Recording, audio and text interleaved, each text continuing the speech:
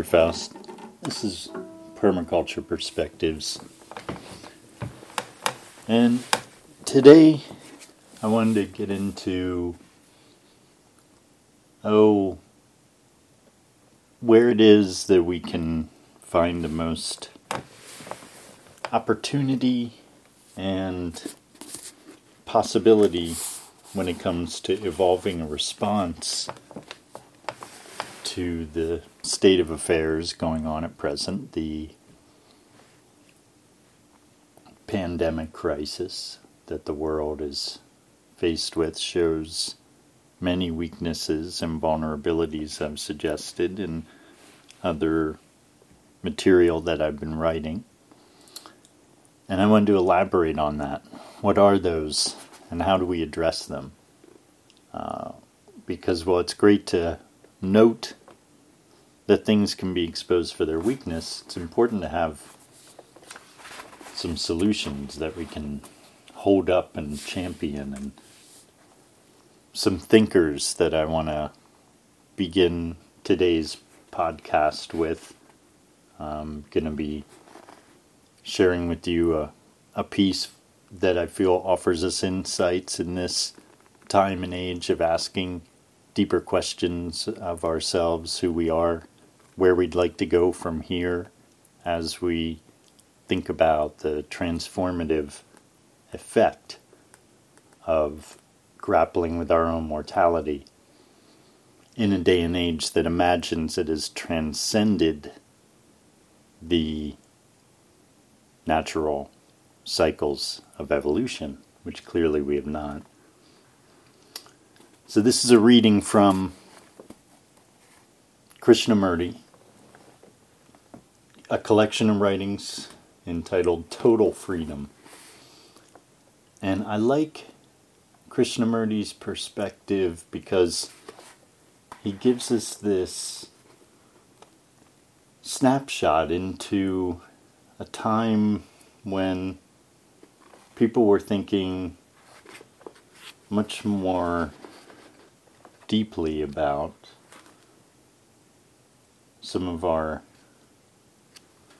opportunities to evolve. So I'm starting here from page 262. It would be 1,000 pities if you did not understand this simple thing. Human beings have lived in conflict. If you want peace through conflict, there can never be peace through conflict. However many armaments you may have against another's equally strong armaments, there will never be peace. Only when intelligence operates will there be peace. The intelligence that comes when one understands that there is no division between the observer and the observed. The insight into that very fact, that very truth, brings this intelligence. This is a very serious thing, for then you will see that you have no nationality. You may have a passport, but you have no nationality. You have no gods. There is no outside authority, nor inward authority. The only authority then is intelligence. It is not the cunning intelligence of thought, which is mere knowledge operating within a certain area, and that is not intelligence. So this is the first thing to understand. When you look at your consciousness, the division between the thinker and the thoughts, between the observer and the observed, between the experiencer and the experienced is false, for they are one. There is no thinker if you do not think. Thought has created the thinker. That is the first thing to understand, to have an insight into the truth of, the fact of, as palpable as you sitting there, so there is no conflict between the observer and the observed. So what is the content of your consciousness, the hidden as well as the open? Can you look at it and not make an effort? You can find this out, not just sitting there, but in your relationships. That is the mirror in which you will see, not by closing your eyes or or by going off into the woods and thinking up some dreams, in the actual fact of your relationship with man, woman, your neighbor, your politician, your gods, your gurus, you will observe your reactions, your attitudes, your prejudices, your images, your constant groping. The content is in that. What are you doing now? What you are doing now is merely plowing, and you can only sow when you observe your relationships and see what actually is taking place. You can look as much as you like and begin to distinguish various qualities and tendencies, but if you look as an observer different from the observed, then you are bound to create conflict and therefore further suffering. When you have an insight, see the truth that the observer is the observed, then conflict ceases altogether. Then a totally different kind of energy comes into operation. There are different kinds of energy. There is physical energy from good food. There may be energy created from emotionalism, sentimentality. There is energy created by thought through various conflicts and tensions. Within the field of energy we have lived, and we are still trying to find greater energy within that field to solve our problems. There is a different kind of energy, or the continuation of this energy in a totally different form, when the mind is operating completely, not in the field of thought, but intelligently. And he goes on, and Krishnamurti, in his writing there, is explicative of the real insights that he provides that I want to share with you. He's one of the great thinkers of our time, arguably, and a radical deconstructionalist. And what he reconstructs around is, in a sense, the ultimate anarchist core, like anchor for you to sink into, because it has so little attachment to any particularness. It comes from a groundedness that would be, maybe we could describe with words by calling it something like just being, as we hear often if we delve into the Buddhist realm very much. You'll hear a lot of emphasis on just being. And it's an important emphasis. It's why I've said that this important part of the culture that we need to respond to the damaged culture, the healing culture, that work of healing the present damaged system is holistic work that needs to not repeat the mistakes of the past system. And one of the mistakes has been this notion that people need to be taught what it is they need to do. And the tradition that Krishnamurti is coming from, that I identify and teach from and operate from, frankly, as a philosopher and as a person, is this approach of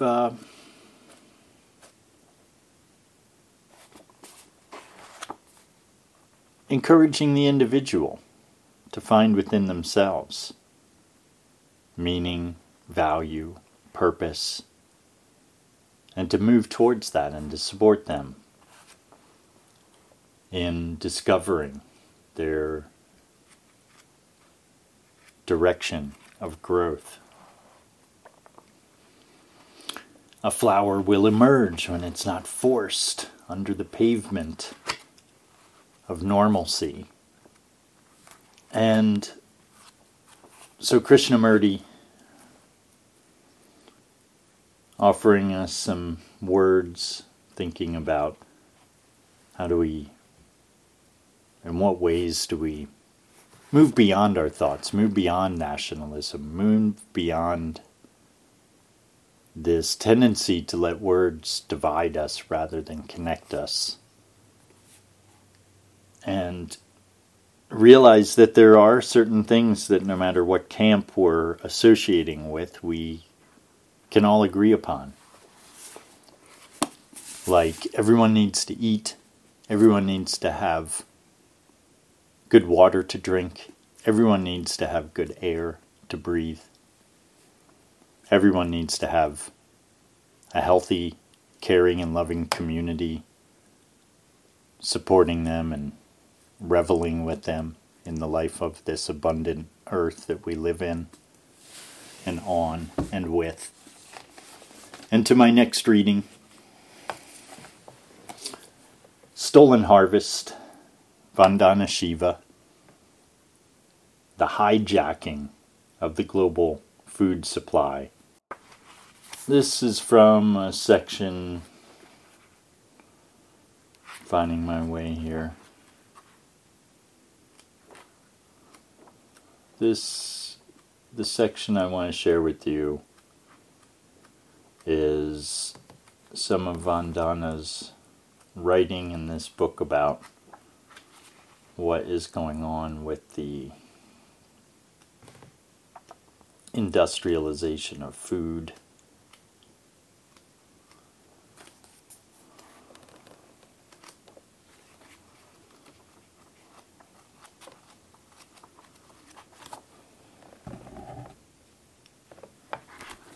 Okay. Here we are. Monocultures and monopolies. The stolen harvest of seed. For more than 10,000 years, farmers have worked with nature to evolve thousands of crop varieties to suit diverse climates and cultures. Indian farmers have evolved thousands of varieties of rice. Andean farmers have bred more than 3,000 varieties of potatoes. In Papua New Guinea, more than 5,000 varieties of sweet potatoes are cultivated. This tremendous diversity has been the basis of our food supply, but today it is under threat from genetic erosion and genetic piracy. Monocultures and monopolies are destroying the rich harvest of seed given to us over millennia by nature and farming cultures. From the 250,000 to 300,000 species of plants alive today, at least 10,000 to 50,000 are edible. 7,000 species have been farmed and used for food. Just 30 species provide 90% of world calorie intake, and only 4 species, rice, maize, wheat, and soybean, provide most of the calories and proteins consumed by the world's population through global trade. As Hope Shand of Rural Advancement Foundation International, RAFI, has stated, there is no doubt about the global economic importance of these major crops, but the tendency to focus on a small number of species masks the importance of plant species diversity to the world food supply. A very different picture would emerge if we were to look into women's cooking pots and if we could survey local markets and give attention to household use of non-domesticated species. Local markets and local cultures have allowed crop diversity to thrive in our fields, enabling farmers to continue evolving diverse breeds and conserving seeds and plant varieties. Ensuring the continued use of these seeds and plants is the best way to conserve them. And that is important to realize, to give as a side note emphasis there. Ensuring the continued use of these seeds and plants is the best way to conserve them. So the need to have more people involved in smaller scale gardening and farming where we save our seed and develop unique local varieties is the best way to keep this diversity of plant power at our fingertips. Whichever economic system determines how plant species are used also influences which species will survive and will be pushed to extinction. Let me read that whole sentence again for you because I think it's such a powerful and core part of the thesis here that I want to share. Local markets and local cultures have allowed crop diversity to thrive in our fields, enabling farmers to continue evolving diverse breeds and conserving seeds and plant varieties. Ensuring the continued use of those seeds and plants is the best way to conserve them. Whichever economic system determines how plant species are used also influences which species will survive and which will be pushed to extinction. As global markets replace local markets, monocultures replace diversity. Traditionally, 10,000 wheat varieties were grown in China. These had been reduced to only 1,000 by the 1970s. Only 20% of Mexico's maize diversity survives today. At one time, more than 7,000 varieties of apples were grown in the United States. More than 6,000 are now extinct. In the Philippines, where peasants used to cultivate thousands of traditional rice varieties, just 2 Green Revolution varieties occupied 98% of the entire rice growing area by the mid-1980s. In 1996, the United Nations Food and Agriculture Organization, FAO, organized the Leipzig Conference on Plant Genetic Resources, which identified the introduction of new crop varieties as the single most important cause of the massive loss of species diversity and native seeds. But diversity is under assault not just by monocultures, but also by monopolies. Monocultures and monopolies. Industrial agriculture promotes the use of monocultures because of its need for centralized control over the production and distribution of food. In this way, monocultures and corporate monopolies reinforce each other. Today, 3 processes are intensifying monopoly control over seed. The first link in the food chain, economic concentration, patents and intellectual property rights in genetic engineering. Monsanto, which was earlier recognized primarily through its association with Agent Orange, today controls a large section of the seed industry. Between 1995 and 1998, Monsanto spent over $8 billion buying seed companies. Monsanto holds a controlling interest in Calgene, a California-based plant biotechnology firm that launched the Flavor Saver tomato. In 1996, it bought the biotechnology assets of Agrocetus.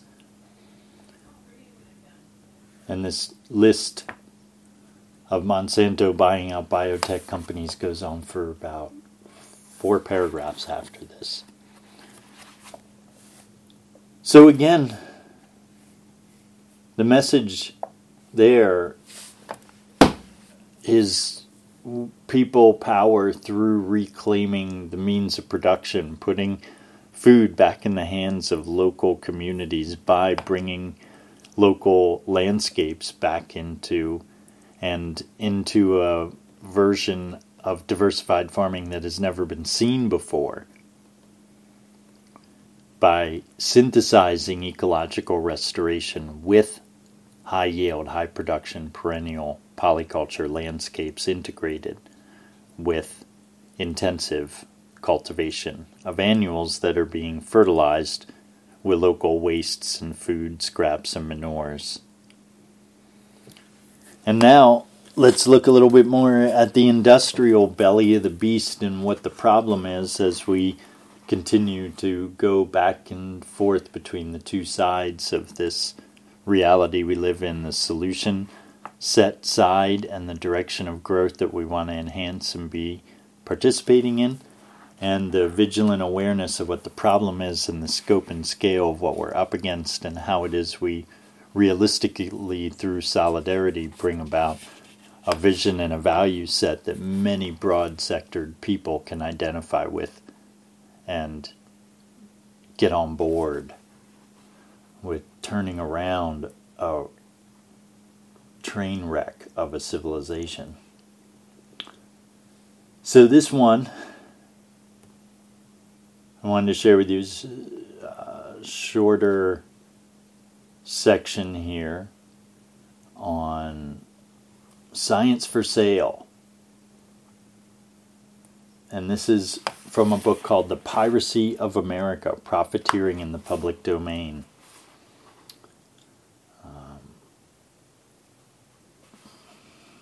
Where do I want to start here? Well, we're talking about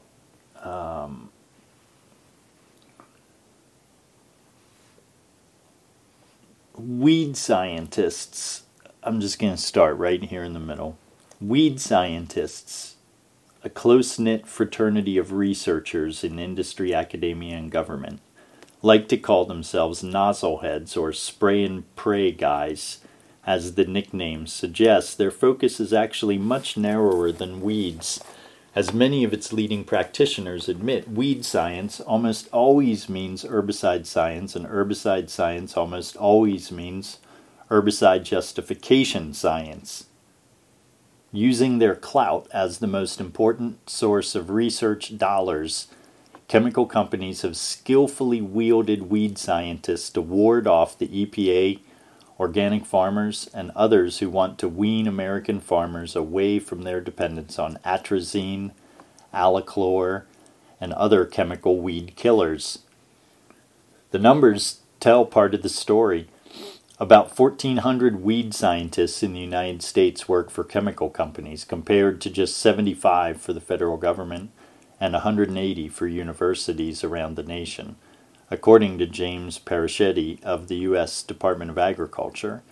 Independent scientists are a very small part of the picture because herbicides dominate weed science so totally, says John Radden, who oversees weed science research at the USDA's Agricultural Research Service.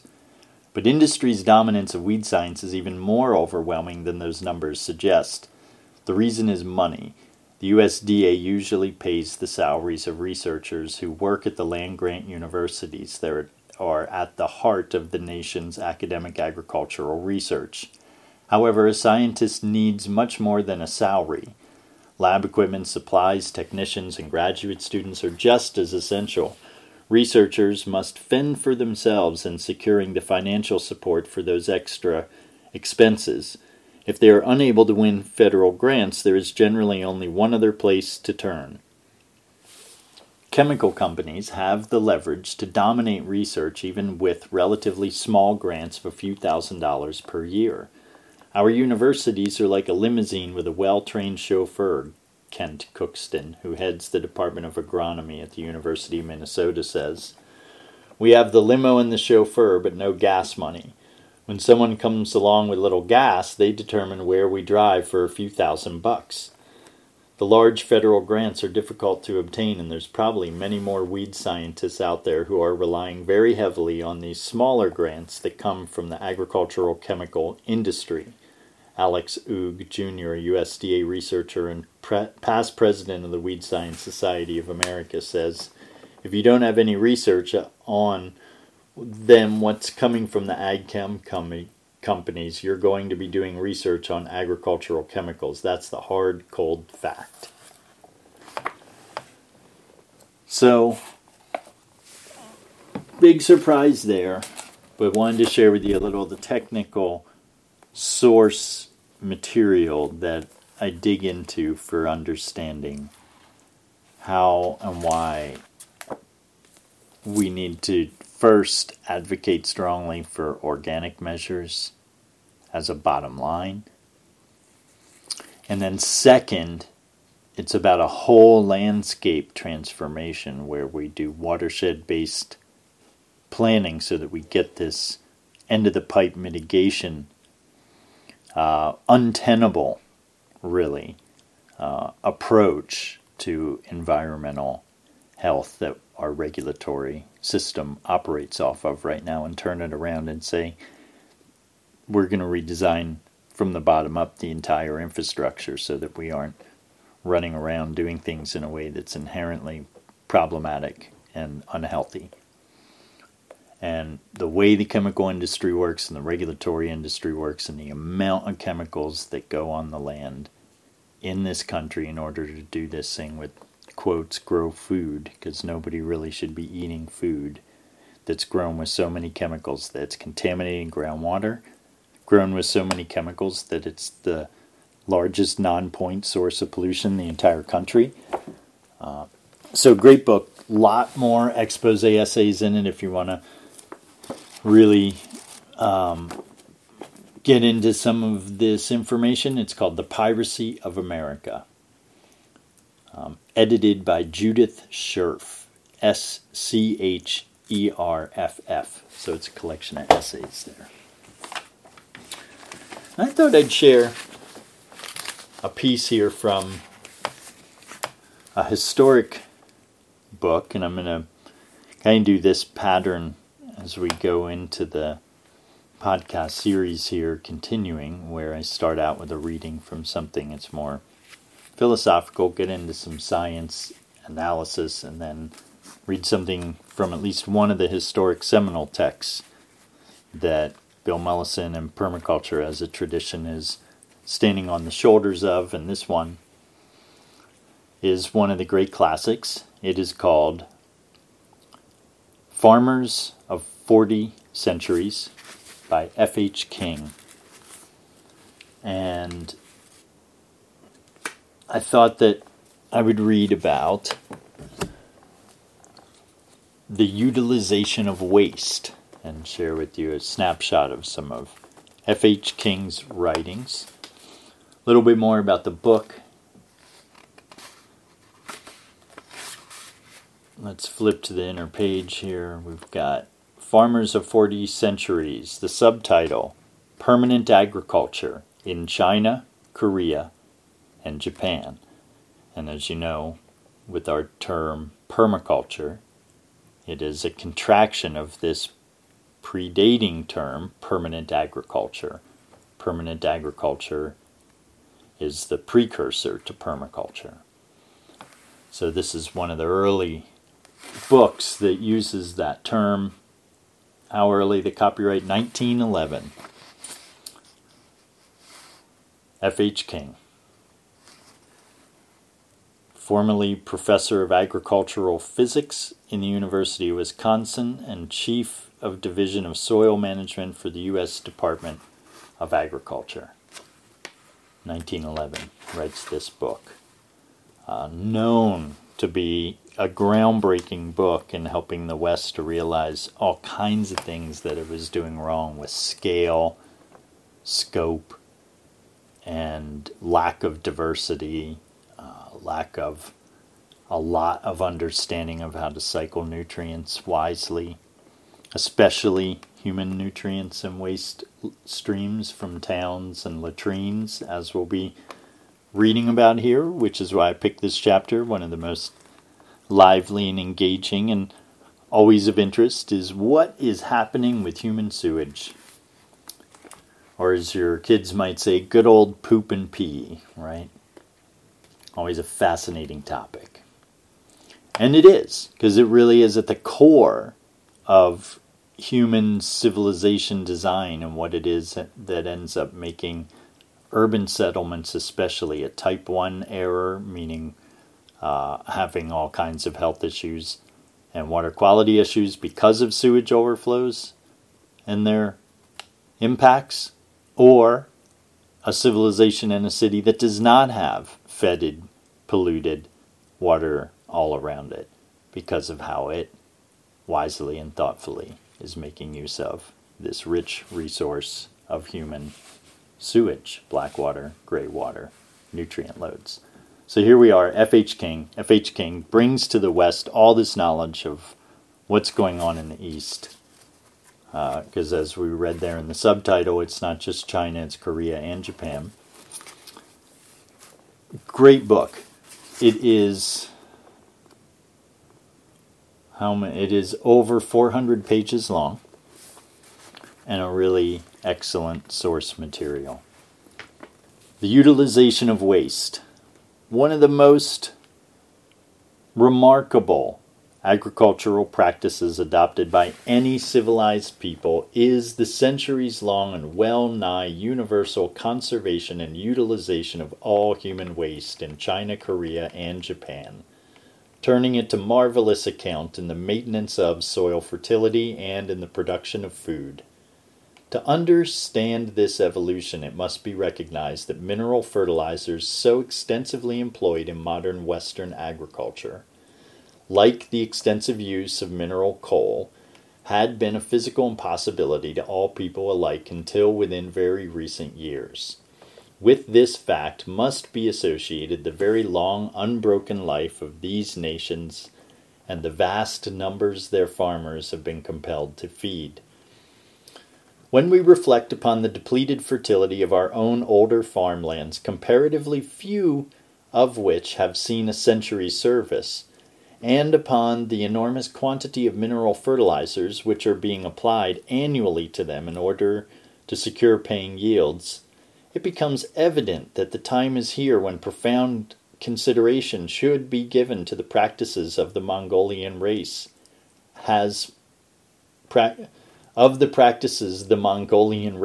maintained through many centuries, which permit it to be said of China that 1/6 of an acre of good land is ample for the maintenance of one person, and which are feeding an average of 3 people per acre of farmland in the 3 southernmost of the 4 main islands of Japan. From the analyses of mixed human excreta made by Wolff in Europe and by Kellner in Japan, it appears that, as an average, these carry in every 2,000 pounds, 12.7 pounds of nitrogen, 4 pounds of potassium, and 1.7 pounds of phosphorus. On this basis, and that of Carpenter, who estimates the average amount of excreta per day for the adult at 40 ounces, the average annual production per million of adult population is 5,794,300 pounds of nitrogen, 1,825,000 pounds of potassium, and 775,600 pounds of phosphorus, carried in 456,250 tons of excreta.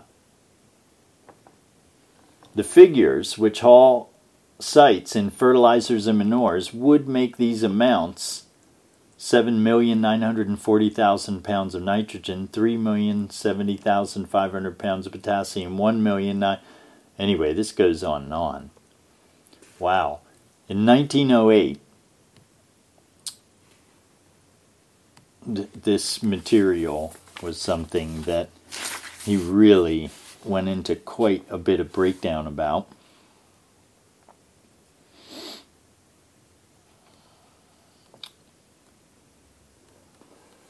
Here's an interesting place to jump back in. Man is the most extravagant accelerator of waste the world has ever endured. His withering blight has fallen upon every living thing within his reach, himself not excepted, and his besom of destruction in the uncontrolled hands of a generation has swept into the sea soil fertility which only centuries of life could accumulate, and yet this fertility is the substratum of all that is living. It must be recognized that the phosphate deposits which we are beginning to return to our fields are but measures of fertility lost from older soils and indices of processes still in progress. The rivers of North America are estimated to carry to the sea more than 500 tons of phosphorus with each cubic mile of water. To such loss, modern civilization is adding that of hydraulic sewage disposal, through which the waste of 500 millions of people might be more than 194,300 tons of phosphorus annually, which could not be replaced by 1,295,000 tons of rock phosphate, 75% pure. The Mongolian races with a population, I apologize to any listeners who are offended by this dated language. This is a 1911 text. A population now approaching the figure named, occupying an area little more than one-half that of the United States, tilling less than 800,000 square miles of land, and much of this during 20, 30, or perhaps 40 centuries. Unable to avail themselves of mineral fertilizers, could not survive and tolerate such waste. Compelled to solve the problem of avoiding such wastes, and exercising the faculty which is characteristic of the race, they cast down their buckets where they were, as, not even in great cities like Canton, built in the meshes of tide-swept rivers and canals, like Hankou on the banks of one of the largest rivers in the world, nor yet in modern Shanghai, Yokohama, or Tokyo is such waste permitted. To them such a practice has meant race suicide, and they have resisted the temptation so long that it has ceased to exist. So quite a bit to say about this. And then he goes on and on about exactly how they collect it, store it, distribute it, to have it be safe, hygienic, and well handled. Farmers of 40 Centuries, F.H. King, still one of the best books considered you'll find on rice and the production of rice. So as I get near the end here of this podcast, I'm going to wrap up with a reading to you to consider some words and teachings and perspectives from Lao Tzu, Understanding the Mysteries. 119. Lao Tzu said, "Sages cover everything like the sky, bear everything like the earth, and shine on everything like the sun and moon. They bring harmony like yin and yang, and foster development like the four seasons. They embrace all beings without being the same. For them there is nothing old, nothing new, nothing remote, nothing familiar. So for those who can emulate nature, the sky does not have just one season. The earth does not have just one material. And people do not have just one task. That is why there are many kinds of work and many types of pursuits. It is that those who deploy armies may be careless or may be serious, may be greedy or may be modest. These things are contradictory and cannot be unified. The careless want to act out, the serious want to stop, the greedy want to take, the modest are not keen on what is not theirs. Therefore, the brave can be made to advance into battle, but cannot be made to hold tight. The serious can be made to keep security, but cannot be made to have contempt for an enemy. The greedy can be made to attack and pillage, but cannot be made to divide the spoils. The modest can be made to keep on their places, but cannot be made to plunder aggressively. The trustworthy can be made to keep their promises, but cannot be made to adapt to changes. These five are employed together by sages, used according to their abilities. Heaven and earth do not embrace just one being. Yin and yang do not produce just one species. So it is because an ocean does not refuse water flowing into it that it is so immense. It is because mountain timber does not refuse the curved and twisted that it gets so high. Sages do not refuse even the words of those who carry firewood and thus broaden their reputation. If you keep to one corner, and neglect the myriad aspects of the totality, if you take one thing and discard the rest, then what you attain will be little, and what you master will be shallow.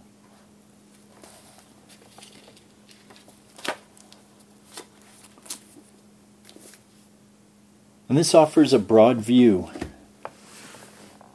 I feel, of permaculture and its perspectives on the world,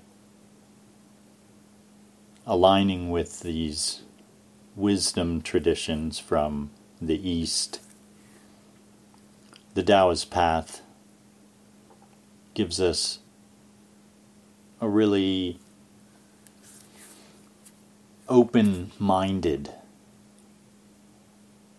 ability to stay curious and have wonder, and always remember to give thanks for your day, give thanks for those around you, and our ability to continue to evolve, change, respond to one another in the world. Have a good rest of your day on planet Earth.